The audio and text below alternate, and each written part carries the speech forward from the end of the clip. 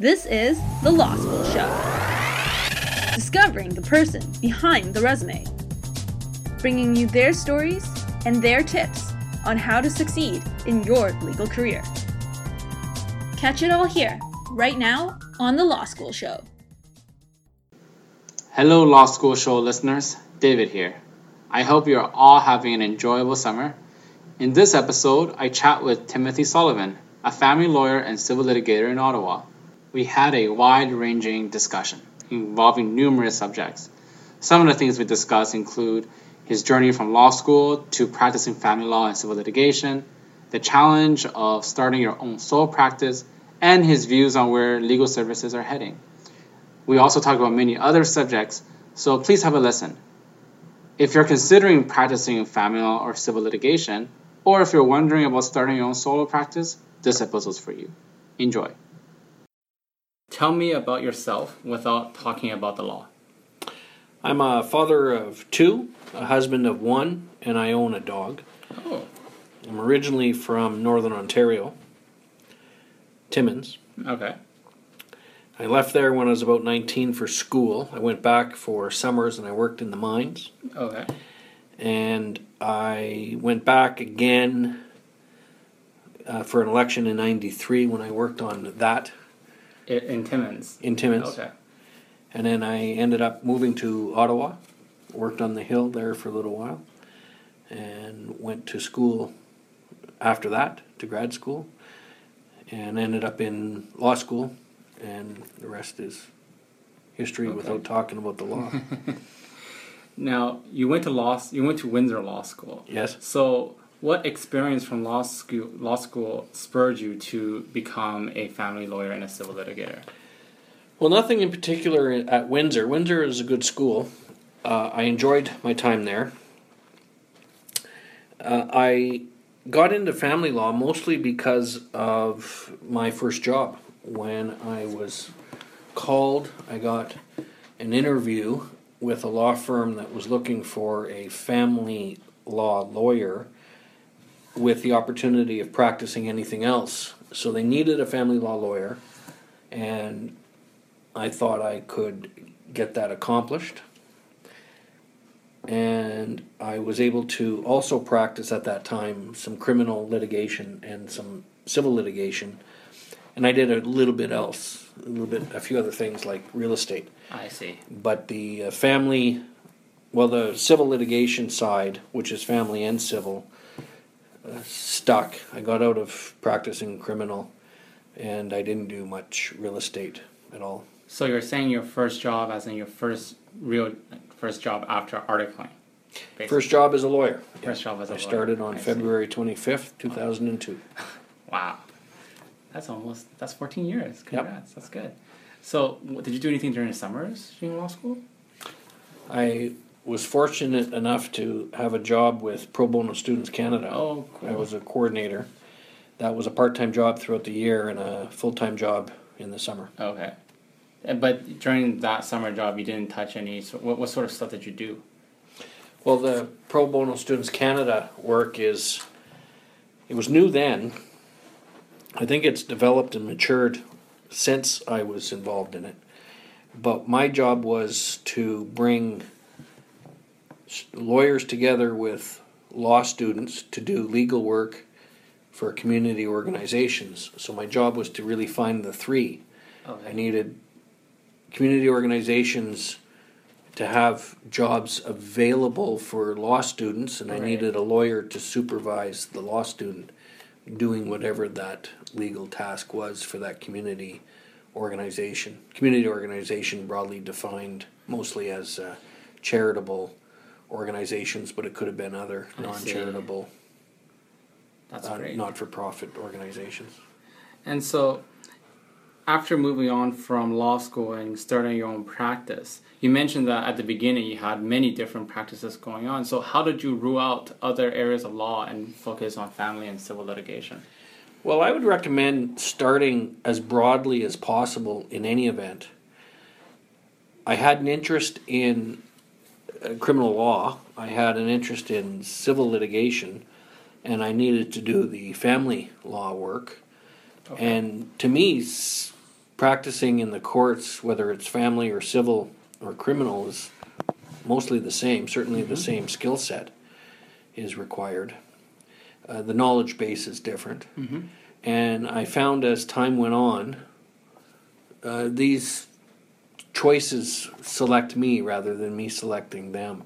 Every lawyer in the office did real estate. I found real estate and litigation didn't go that well together, because with the real estate you have to be in the office, often on a Friday or at the end of the month.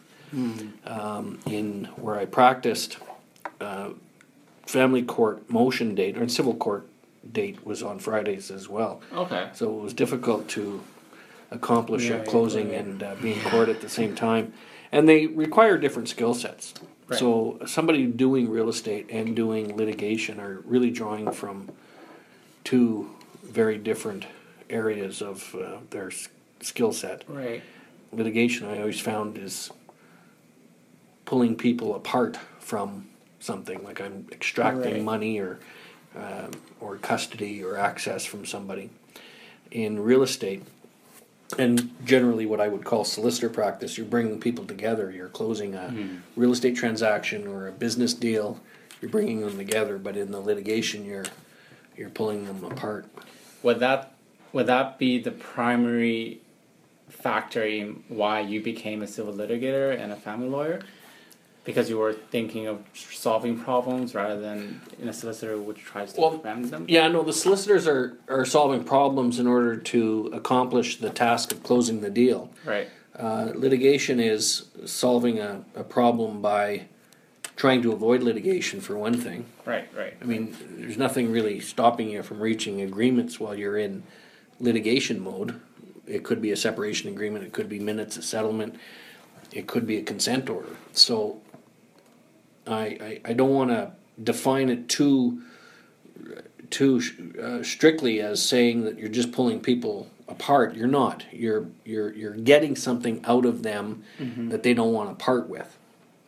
But in solicitors' work, you're putting two people together that have a common goal of one taking possession of a house and one giving up possession of a house voluntarily. Right. In litigation, it's not always so voluntary.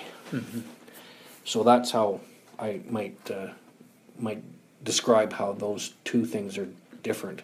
They're still solving the problems. I think my personality would lend itself more to the litigation side than the solicitor's side. That's all I can really say is they're different skill sets. You enjoy one area of practice maybe more than the other. I wasn't enjoying real estate.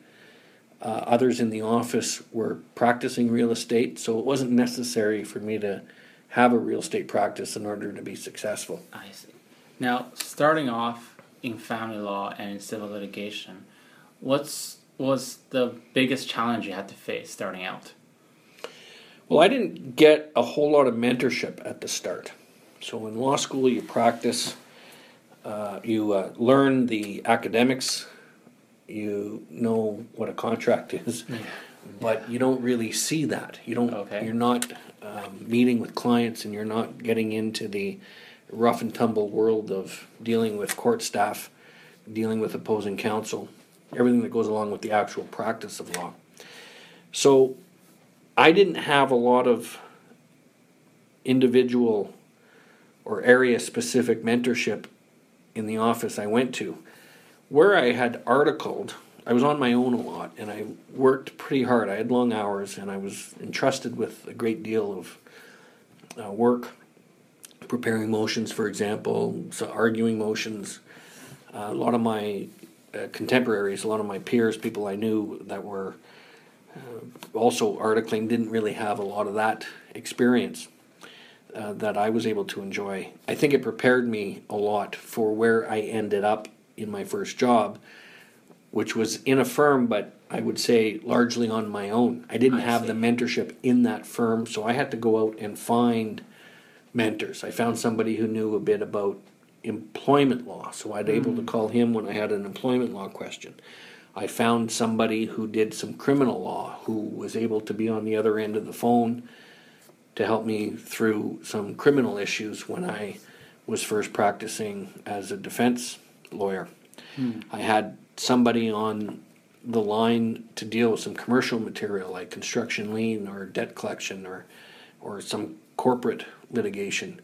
So I went out and found these mentors who some charged me and some didn't. I see. Some would have the time to sit down with me and go over some really fine details of some work and give me some strategies for, say, a lawsuit or even a trial. And some would charge me, and either I paid for that myself or I passed it on to the client in some way just because they benefited from it. But it was good to have a source to bounce off ideas or to have some insight and just some practical input. Who had been in the practice for a while. I might have known the law, but sometimes the rules are there in black and white, but they're not always followed to the T. I see.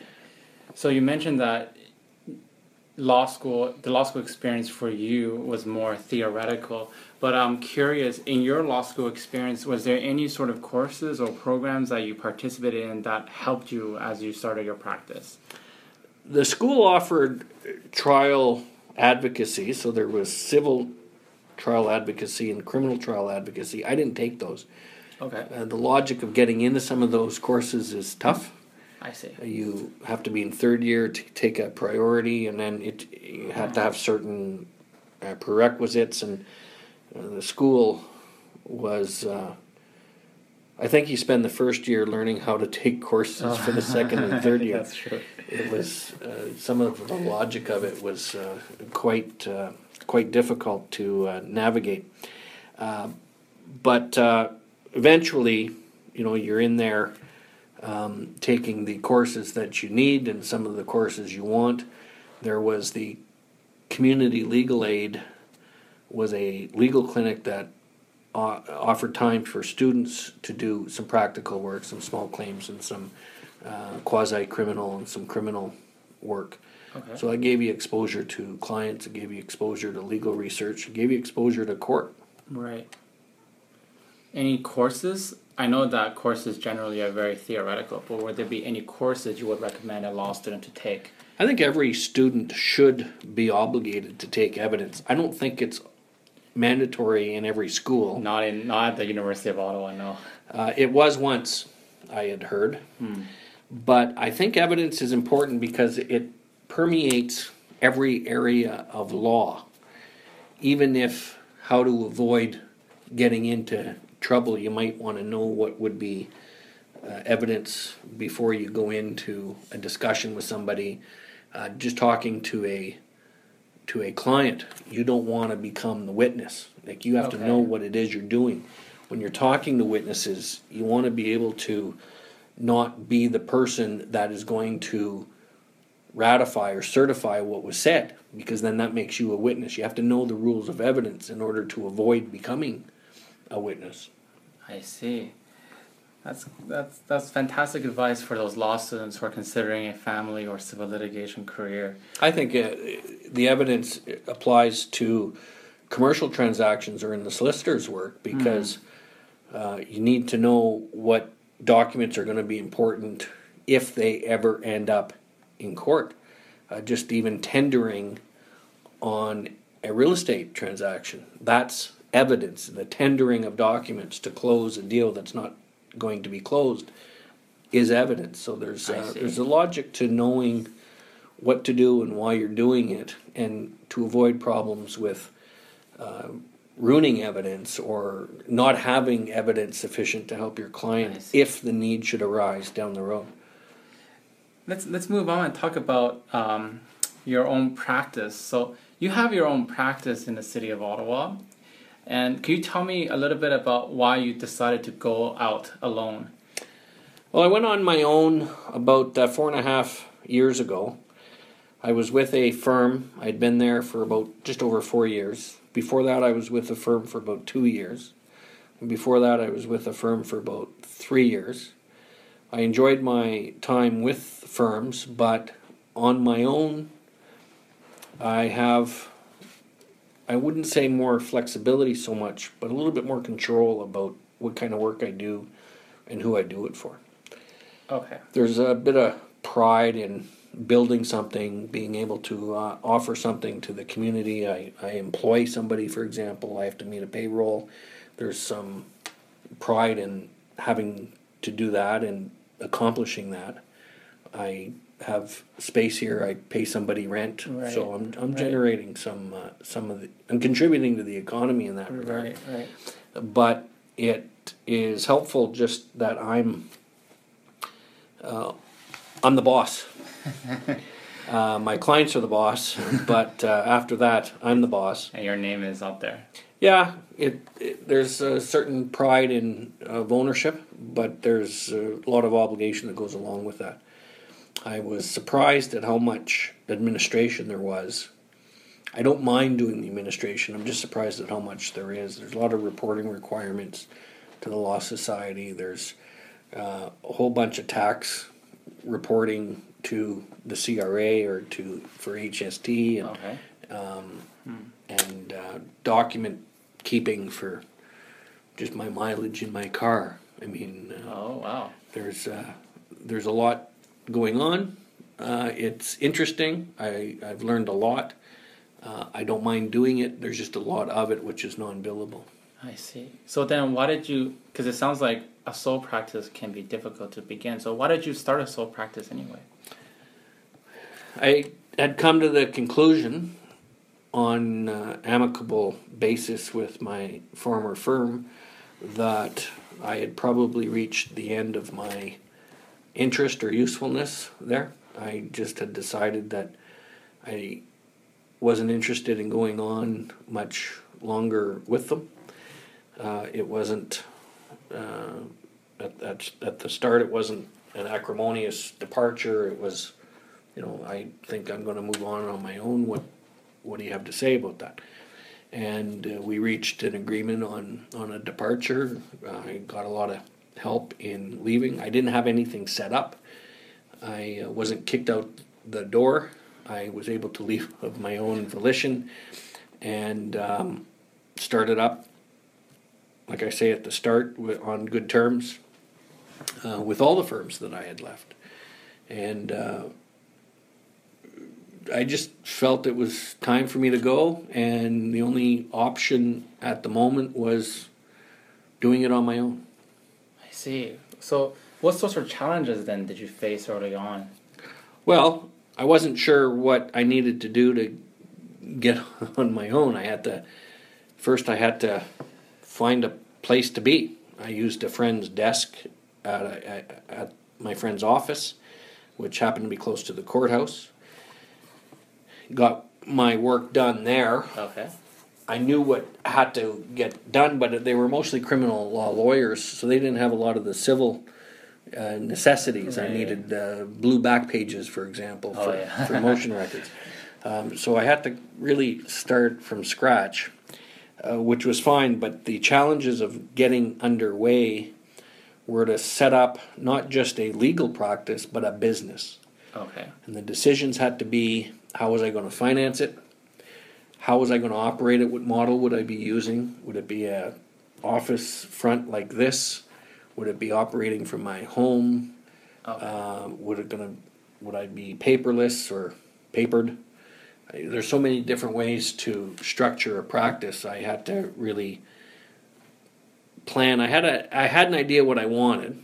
Uh-huh. I certainly had an idea what I needed, and it was a matter of putting all that together. So I found out you use agents to find rental space. I had to find somebody who could do some printing for letterhead design. I had to find somebody who could sell me some furniture and install a few things I needed, like a countertop here, and I have a fridge I had to find. So it's a matter of finding the supplies. So from a business perspective, I had to have the paper and the pens, and from a professional perspective, I had to be registered properly with the Law Society and tell them what I was doing and who I was doing it with. Sounds like there's a lot of tasks to start your own little firm. So I was curious, did you have any mentorship when you started up, or did you have to find information on your own?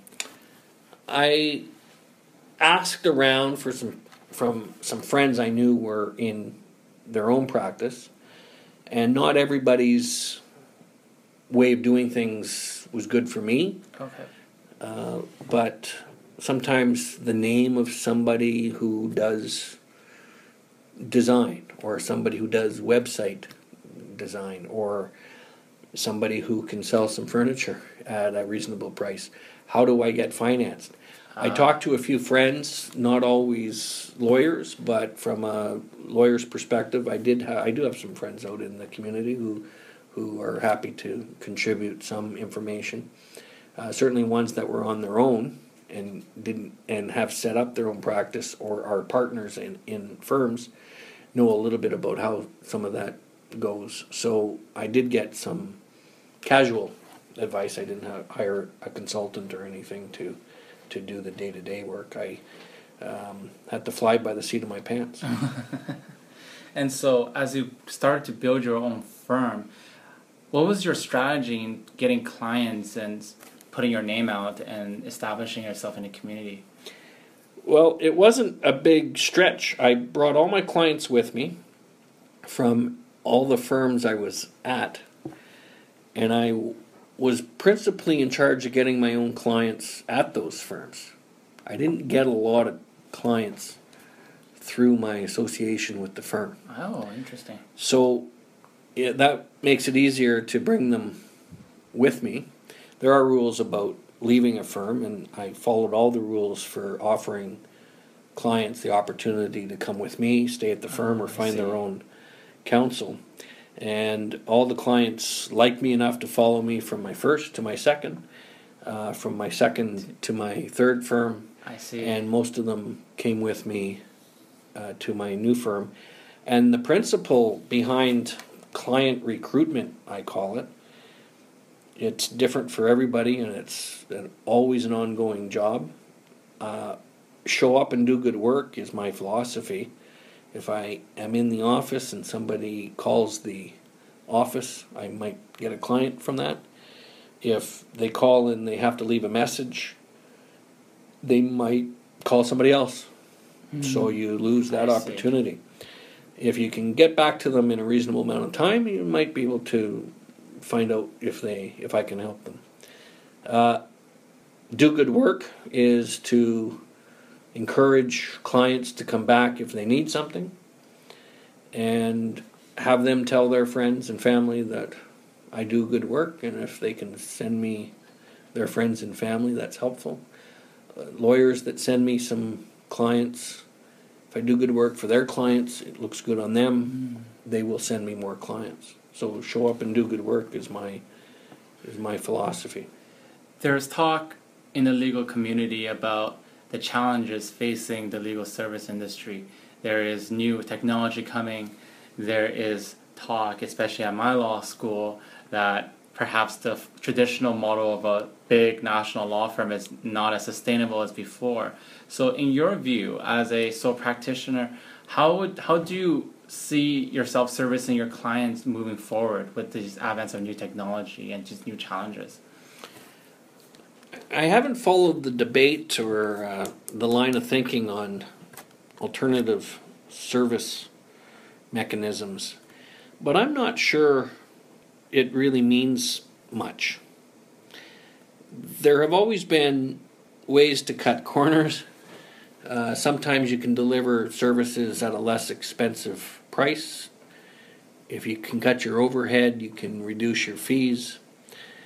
There have been ways of farming out some work to juniors or students. Maybe some research can get done at a lesser price than a full-blown senior litigator doing some research memos. But I don't know if you can really change the model of providing a legal service to somebody, quality legal service, in exchange for fees. I see. I got a call earlier today, and somebody asked if I could break up the service I was able to provide. You're allowed to, Okay. say, draft pleadings, and then that's the end of your retainer. But I have some concerns about that model because I'm sure down the road, when you draft a pleading, for example, if the case doesn't get argued by the client properly in court, they might blame the pleadings and they end up suing you. Whether right or wrong, the very fact of being sued or complained against is very time consuming. Whether you're in the right or the wrong, it is still very time consuming to deal with. So there are a lot of ways to craft your services. My way for clients is deal with me, the lawyer, on legal issues. And I have a staff, I have an assistant who can deal with some legal issues, but mostly the administrative side of things, booking appointments, doing some filing, doing some rudimentary document preparation. And it's just a matter of going to the right person for the right task. Right. I tell clients, if you want to book an appointment, book it through my assistant. If you want to talk about the law and you need an opinion, talk to me. And don't talk to my assistant, because my assistant will be nice enough to entertain the question, but may have some gaps to fill. So she'll talk to me. I have some questions. Now you've wasted the assistant's time and my time, because now I got to make a phone call and find out a little bit more. Had I just had the appointment booked through her, you have the telephone call, deal with the facts and question right there and then. It's one-stop shop. So don't have to call me directly to book an appointment or to meet with me to receive some documents if I don't have to review them or talk to you about it.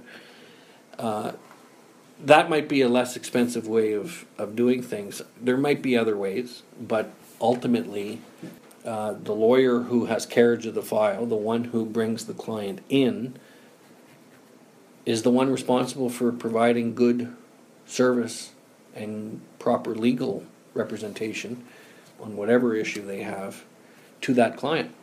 So if you're farming out some research to common law jurisdictions, maybe in India, you might be saving some money on some research. Okay.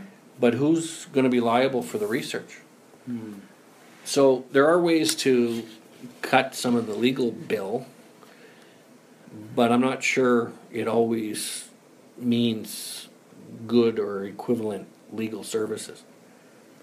That's a fantastic answer. I think many people will think more deeply about how the legal field could change. Now, another question to follow up with that is, some people say that national, big, huge firms are a thing of the past and are unsustainable, and that the future would be to have more smaller firms. There are firms out there who say that because they're smaller, they're more able to adapt. So I'm curious about your perspective on whether or not smaller firms are the way of the future, or how do you think clients will want to be served? Well, I don't know if clients want to walk into a law firm that just has cardboard boxes for furniture. But I don't think they want to walk into a firm that has Van Goghs and marble tops. Right. Something in between just says, be reasonable. But you have to be professional. Right. Big law firms, I have never worked in one, but I've hired them.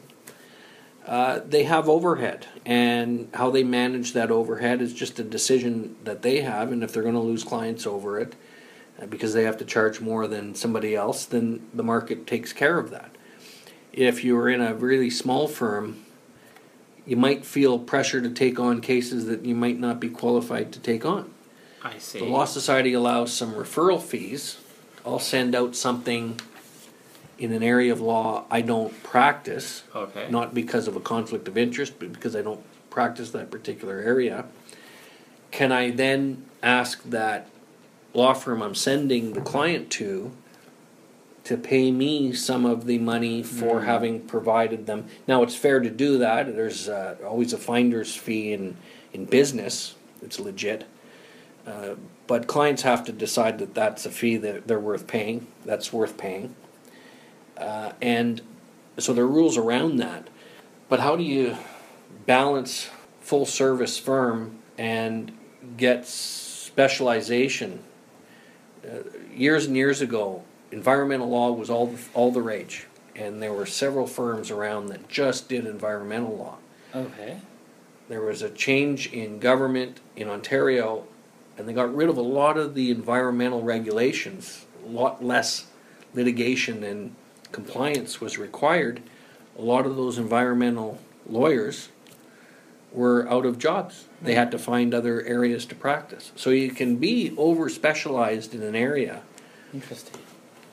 Or you can be so general that you can't do anything well. So you have to be able to be nimble. You have to be able to adapt to changing legislative circumstances.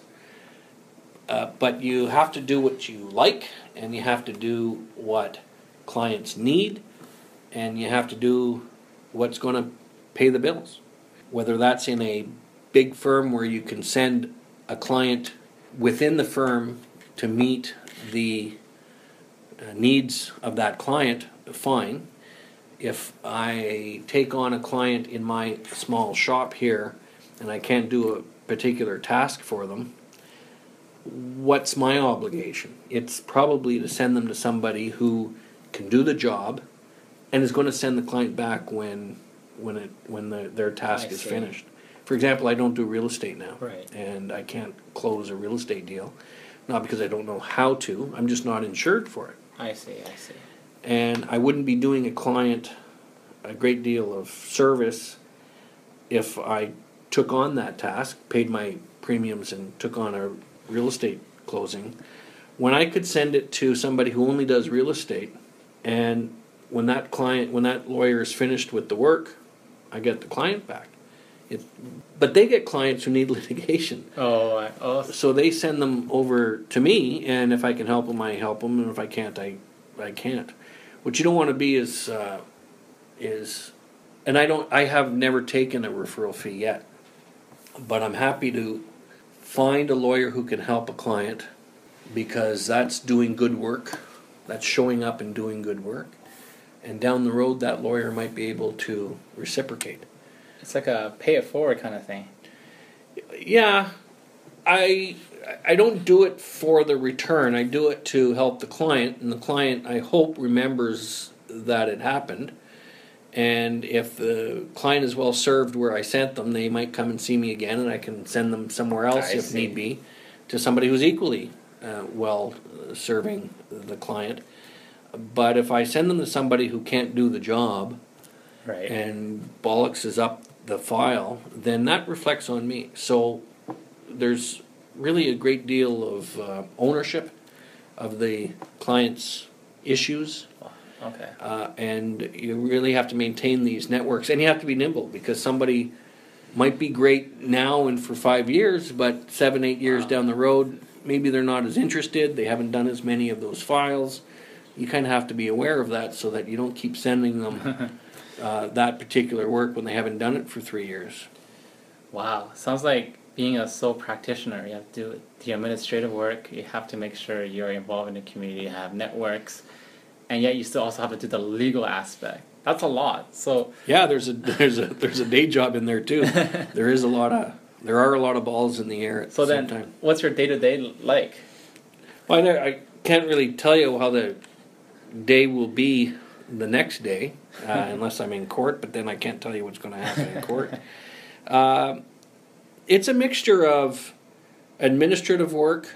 I mean, I have to pay the bills, I have to get my accounts out, I have to follow up with clients who might be tardy on getting paid. I might need to litigate if push comes to shove. I have regular bookkeeping to take care of. I have to be able to track my trust account. I have to service clients. They have calls. I have appointments that I might know about in advance.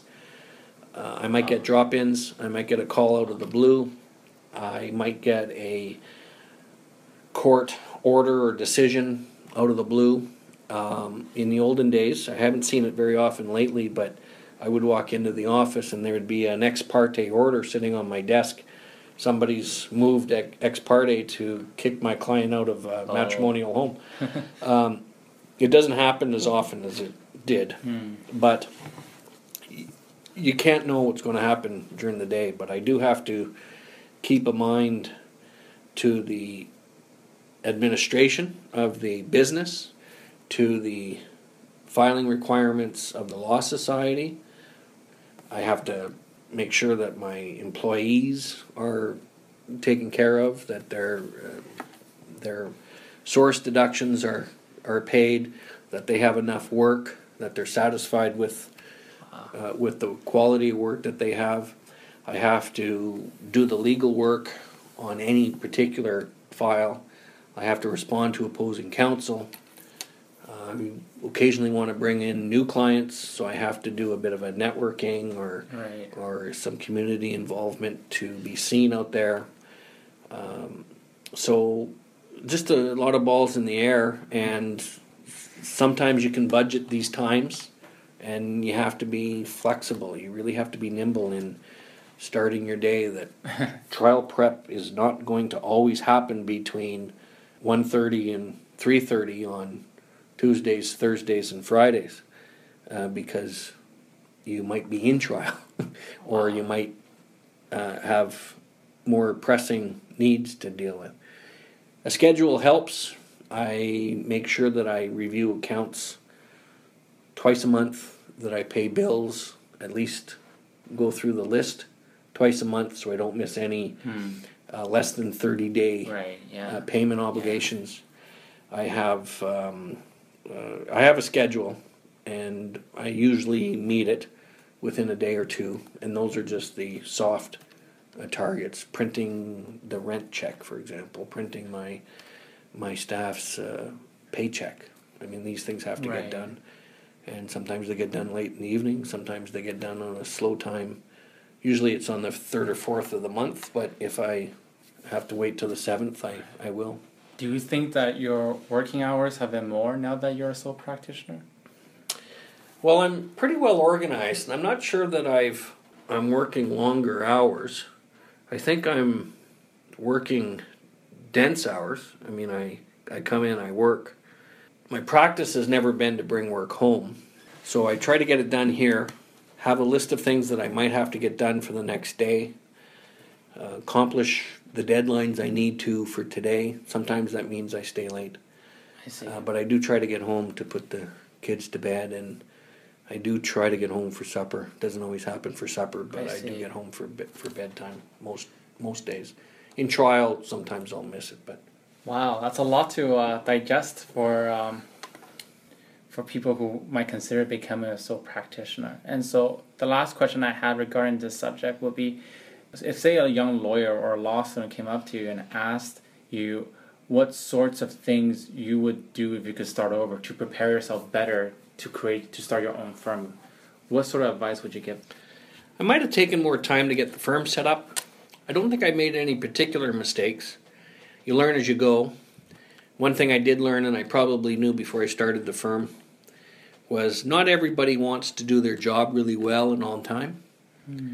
I think some people try to kick the can down the road and get somebody else to do it or do it at a later time. I had some trouble, for example, with my letterhead design and delivery, and it surprised me that the services I had expected of that weren't really offered, and if they were offered, it was going to be at a surplus price that I thought probably should have been included in the price. But in any event, you learn as you go, and sometimes you can learn your own business billing practices from the way some non-lawyer businesses do theirs. Interesting.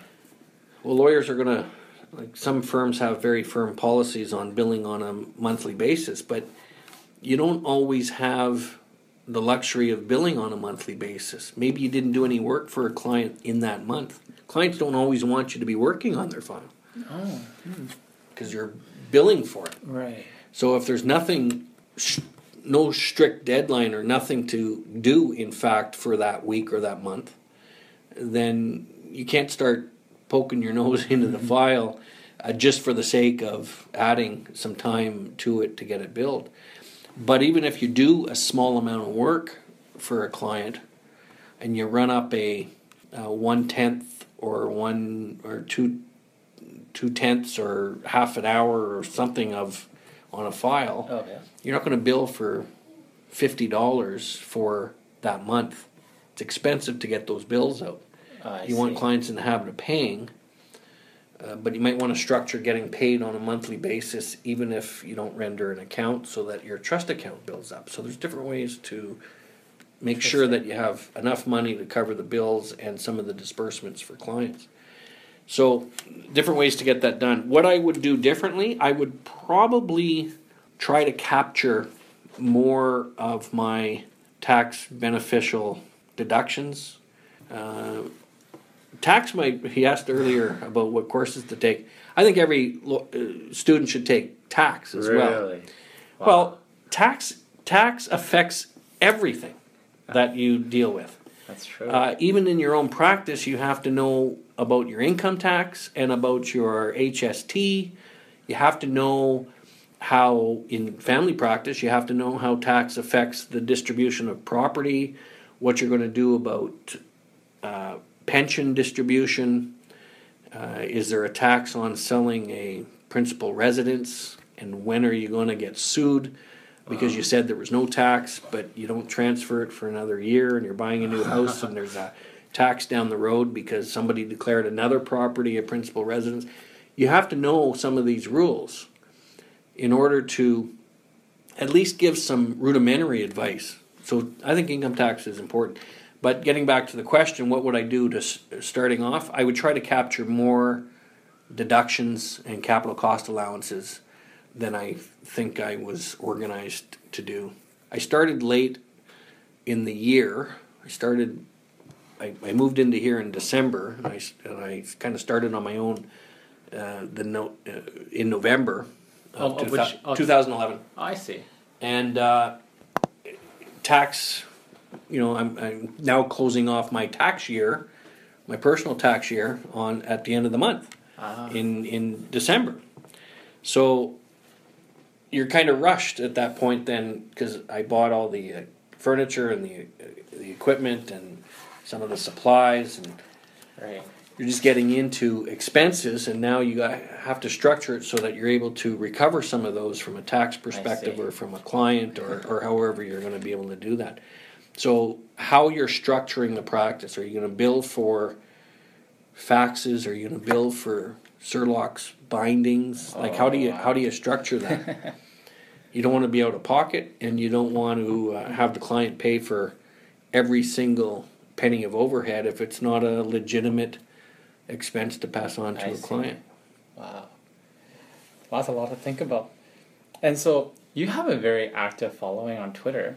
And so I wanted to ask you, why did you start tweeting so much? I got into Twitter, I guess, in earnest in about February of 2014. It's a way to stay active. It's a way to get a following. I have an online strategy. It involves Twitter, LinkedIn, a little bit less of an importance on Facebook, but LinkedIn and Twitter are pretty active. And I'm doing it in conjunction with a marketing person, a friend of mine from a long time ago, my undergraduate years. Wow. I bumped into once, and years later I called her up to say, what is it you do, in fact? And she did branding. I wasn't quite sure what that was. But we got talking, and she offered a little bit of advice here and there, and then I jumped in and agreed to go with her full bore. And her advice was to become active online. So I have a website, that I'm trying to keep pretty active with a blog. Okay. The Twitter helps feed that and points people to the website. And it's also fun. I mean, it's an outlet. I tweet when I have an opportunity or when I have something to say. I try to keep it active and relevant. I don't try to pick fights or become a bit of more of a troll. I think I'm constructive in the Twitter sphere. But all that online conduct is really aimed at eventually pointing people to my website. I see. I got a call today on a matter. I always ask, how did you find me? Who referred you?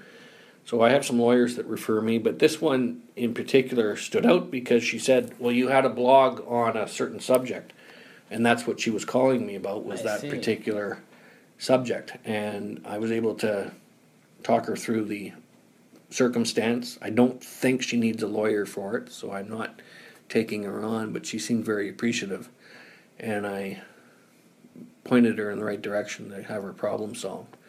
And she seemed very appreciative and was happy with what I said, and I explained it to her satisfaction, that she understood what some of the issues were that she had to keep in mind. And sometimes talking somebody out of litigation is helpful because it's expensive, it's time-consuming, it's stressful, and you don't always get what you want at the end. I just had to warn her on what are some of the pitfalls, and she wasn't so much worried about suing as trying to avoid a suit. She seemed to be out of the water, out of the danger. I didn't think there was much of a problem, but if something did happen, to get a hold of me, and she seemed very appreciative. I wouldn't have got that phone call if it weren't for my post on my blog. I see. Wow. Let's move out. Let's move to the outside of the office. You're such a very busy person. How do you maintain a work-life balance? I said earlier that I don't bring any work home. That's a big step. Occasionally I'll bring something home that I can read, usually when the kids have gone to bed. Okay. I just conscientiously don't bring work home and try not to bring my personal life into the office. Work. Okay. The kids, for example, sometimes come to the office, but not very often. I don't have to babysit here, or parent, as we would more properly say. I don't have to parent at the office. But how to work-life balance? I get the work done during work hours, and I stay late if I need to. And I structure it so I really don't have to come in on weekends. Wow. Or I Good for you. plan it, because my wife is very helpful in helping me structure my weekend. Sometimes there's a time I can get away. I can come into the office for a short while. I was driving my son to an event close to the house, and I happen to live close to the office. So I would drive him to his event. It lasted an hour. I was able to get to the office, and I can do something for about half an hour. Gives me time to get back. So that might be writing a few checks or looking over a few bills, giving some instructions for my assistant for later on, because it was going to be downtime anyway. There's very little I can do in that hour where I had to drop him off and pick him up. So I can get into the office, but that's just a accident of geography that I'm able to make it in. I don't do a lot online at home. Even now I had to change my BlackBerry operating system, and I can't get Twitter on it. Oh. We talked earlier that I was going to try to fix that, and I haven't been able to. So even the Twitter is not something I do while I'm at my child's soccer game or something. What sort of things do you do for fun? For fun? Well, I'm a taxi driver for my kids. They take up a lot of time.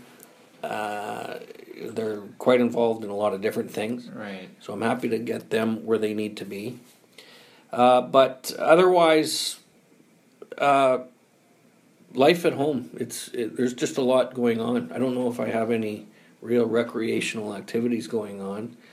I try to do it, try to have some evenings with friends and some dinner parties and that, but you have to often structure them around other kids, families, and make a go of multitasking, having the kids play and having the adults get into adult conversations. I think some R&R at home is really just some online reading. I follow the news. I read the paper. I try to put that law and news stuff down and get through some novels and do some reading. It seems like you really have that barrier between your work life and your personal life at home, and this is how you are able to de-stress. Yeah, I have some. I take on some hobbies. If it's astronomy, I read a little bit about where the universe comes from and where we're going. I follow that a little bit. I'm not mathematically too inclined. Math is the language of science, and I'm not really speaking it all the time. But from short of doing my own calculations on any of that stuff, I like to read about those things, and sometimes those books put me to sleep, which helps at night. I'm interested in that, but I don't know much about it. I find it takes up a lot of just to learn a new area that doesn't really impact me in law. I'm happy to take on some of these challenges. So you've been a very successful lawyer in your sole practice. What characteristics do you think helped you become such a success? And what sorts of career goals do you have looking forward in the future? Well, I think I'm reasonably successful in that I'm still able to practice on my own. And some clients come back and some lawyers send me clients repeatedly, which is nice. I think it's a bit of... I started law school a little bit later than some. Windsor is known for some mature students. Okay. I don't want to say I was mature. I was a little bit older than some, but I'm not as old as others. I see. I had a bit of a career beforehand. I worked in politics and I had a master's degree. So I was... it wasn't all right after undergraduate. I had a bit of life experience. Right. So that gives me a little bit of perspective, I guess. That's helpful. If I got into other agency type work, I'd consider that. In politics, we used to call them the ABCs, agencies, boards, and commissions. I see. I'd consider putting my name forward for some of those or something like that as an appointment. It would be more of a distraction or a change rather than any kind of high income worth. I'm not going to the Senate, but sometimes sitting on a tribunal or acting as an agent for an agency, you get very low rates, but good quality work and something that might be interesting. I'd consider that. I haven't done much on pursuing that, but as I reach, I don't want to say middle age, but I'm getting to be 14, 15 years out. Maybe it's time to consider a little bit of a different practice than strictly private practice. There might be some agency work that's available. My last question to you is, if you weren't a lawyer, what would you be and why? I'm inclined towards maybe financial planning. I wouldn't mind doing something like that. I hadn't really thought about it before I got into law, but there's a lot of financial planning on the estate side of work that I do. The family law requires a great deal of knowledge, even if I'm not giving that advice financially. I have to know what I can do and what I can't do from a competency perspective. The rules of professional conduct require you to practice competently. Mm-hmm. So I might know about, say, the stock market for my own personal use, but I'm not qualified to be giving advice out. Right. But you have to know where your limits are. You have to know what clients have to consider and maybe who can give that advice. But if I wasn't practicing law, I might be involved in the financial world. That's interesting. Well, Mr. Sullivan, I want to thank you for your time. Your advice and your knowledge and your insights have been very, very interesting for me personally, and I'm sure for all of our listeners that listen to this show. Thank you so much. Well, you're welcome. Thanks for considering me. You've just been listening to The Law School Show. You can find all our episodes on iTunes, Stitcher, or at our website at thelawschoolshow.com. If you liked what you heard, like us again on Facebook and get the latest updates from The Law School Show. Career advancing advice right to your earbuds.